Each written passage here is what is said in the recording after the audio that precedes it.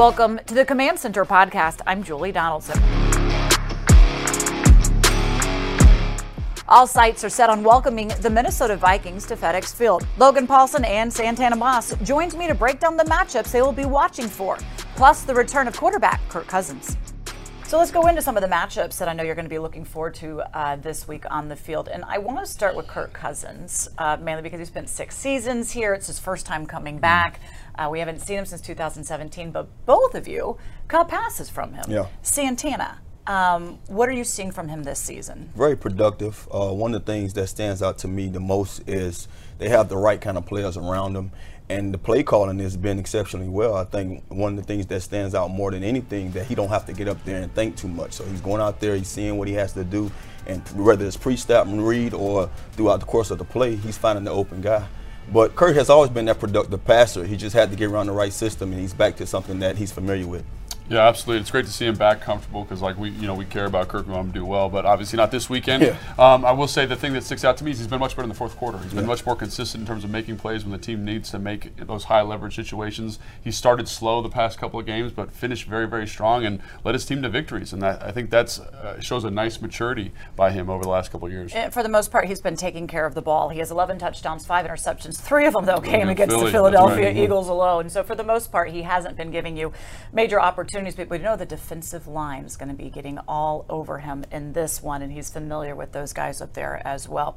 Now, one of his top wide receivers is Justin Jefferson. How is he going to do against the secondary, Logan? I mean, I think Justin Jefferson, to my eye, is one of the most kind of skillful receivers in the NFL. He's very, very talented at the catch point. He plays bigger than he's listed at. I think he's 6'1", 190 pounds. He plays bigger than that. Great physicality, can line up inside, line up outside. So it's going to be a team effort in terms of aggregating resources to stop him. And I think in those man-to-man situations, I think you got to put our best cover corner on him. And I think that's Benjamin St-Juste. You don't want to do that too much because that's a tough matchup.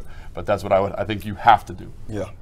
And, one of the things that stand out to me is that he's not only just one of those guys that you have to worry about on the outside, he's dominant in the inside. Yeah. So I'm glad that we have that kind of, we have that player that we can probably match up or see him, have that kind of coverage. But we can't let him get wild on us because I've seen him take advantage of teams. One of the things I want to say on the last thing you asked me about, we have to take a page out of Philadelphia's book. They played him better than anybody, and it wasn't because they played great coverage on him. It was because those guys.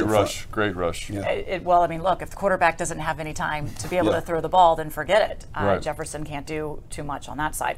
On the other side, Taylor Heineke, he's going to be going up towards a really stout defensive front as well, Logan. Yeah, I think that Zadarius Smith is one of the best defensive ends in the NFL. I think he's tied for the league lead in sacks right now, and it's not like he's running from the defensive end. He lines up at nose guard. He lines up at 3 technique. They find ways to put him in advantageous situations to rush the passer, and he has been excellent in that. That's where he was most productive in Green Bay.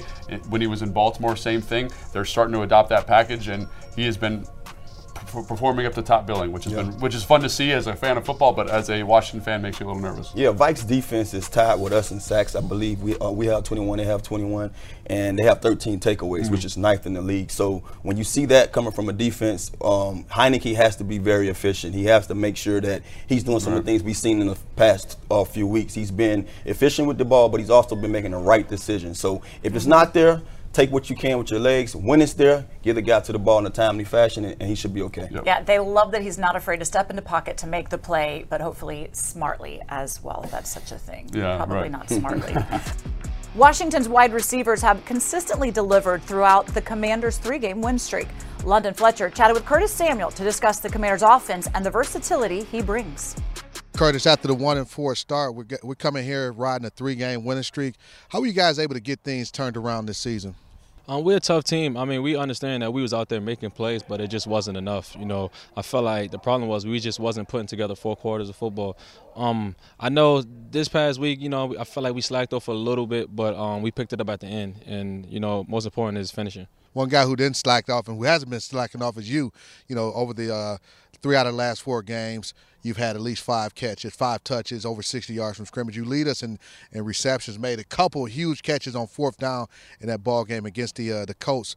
What has been the key for you being able to, operate in space the way you've operated and have the ball in your hands so much? Really just understanding the receiver position. You just never understand when the ball is coming to you. So much stuff got to go on for you to get the ball. You know, so my mindset each and every time is just be prepared, be ready. You know what I'm saying? Go out there and win your matchup. Whenever the ball come your way, just make something happen. Because you don't know how many times you're going to get the ball. Right. There's been a change at the quarterback position, you know, going to Taylor Heineke over the last two ball games. Offense, you mentioned, has had some transition with Taylor under center. What has been the change with Taylor being under center? I mean, as far as us as receivers, we know we got to go out there and make plays. You know, as long as we doing what we got to do, getting open, catching the ball and making big plays, we feel like the offense is going to do a good job. You know, I really think us as an offense, I feel like we all just playing better. You know, Taylor able to, you know, get out the pocket and make extra things happen. And, you know, I feel like we're doing a great job. As you look at the situation with the receivers, you got Terry McLaurin. Terry went home, had a big game. How has that playing with Terry kind of opened things up for you in this offense? We know Terry gonna go out there and make plays, make things happen. You know, he done back-to-back two great games. You know, doing what he does. You know, every time the ball is in the air, every time he got a chance, he gonna make something big happen. You know, teams may start, you know, try to double. You know what I'm saying? But that's the good thing about our room. We so deep. We got a lot of guys, you know, that could come in and make big things happen. We got a little bit injuries, but I feel like every guy that steps in is gonna make something happen out there. We got the 6-1 Minnesota Vikings coming in here. Going to be a tall task. What do you think is going to be the key when going against this Vikings defense? Toughness. It's just starting up front. You know, we got to dominate the line of scrimmage. You know, we got to protect our quarterback and just make things happen. Just try to put together 4 quarters of good football. You know, no slacking off, staying on the field, converting third downs, and I feel like that'll help us. Hey, last but not least, we haven't seen you dance in a while, man. Can we expect to see you dancing this Sunday? I got to get in that end zone, man. Trust me, I got some moves, man. I'm just waiting to get in that end zone. That's what my point is. Hopefully, we'll get you in the end zone this Sunday and see you out there doing your dance moves. Absolutely, appreciate it. All right. For all of your news and analysis, be sure to tune into Command Center weeknights at 5:30 and 10 p.m. on NBC Sports Washington. You can also stream on YouTube and Commanders.com.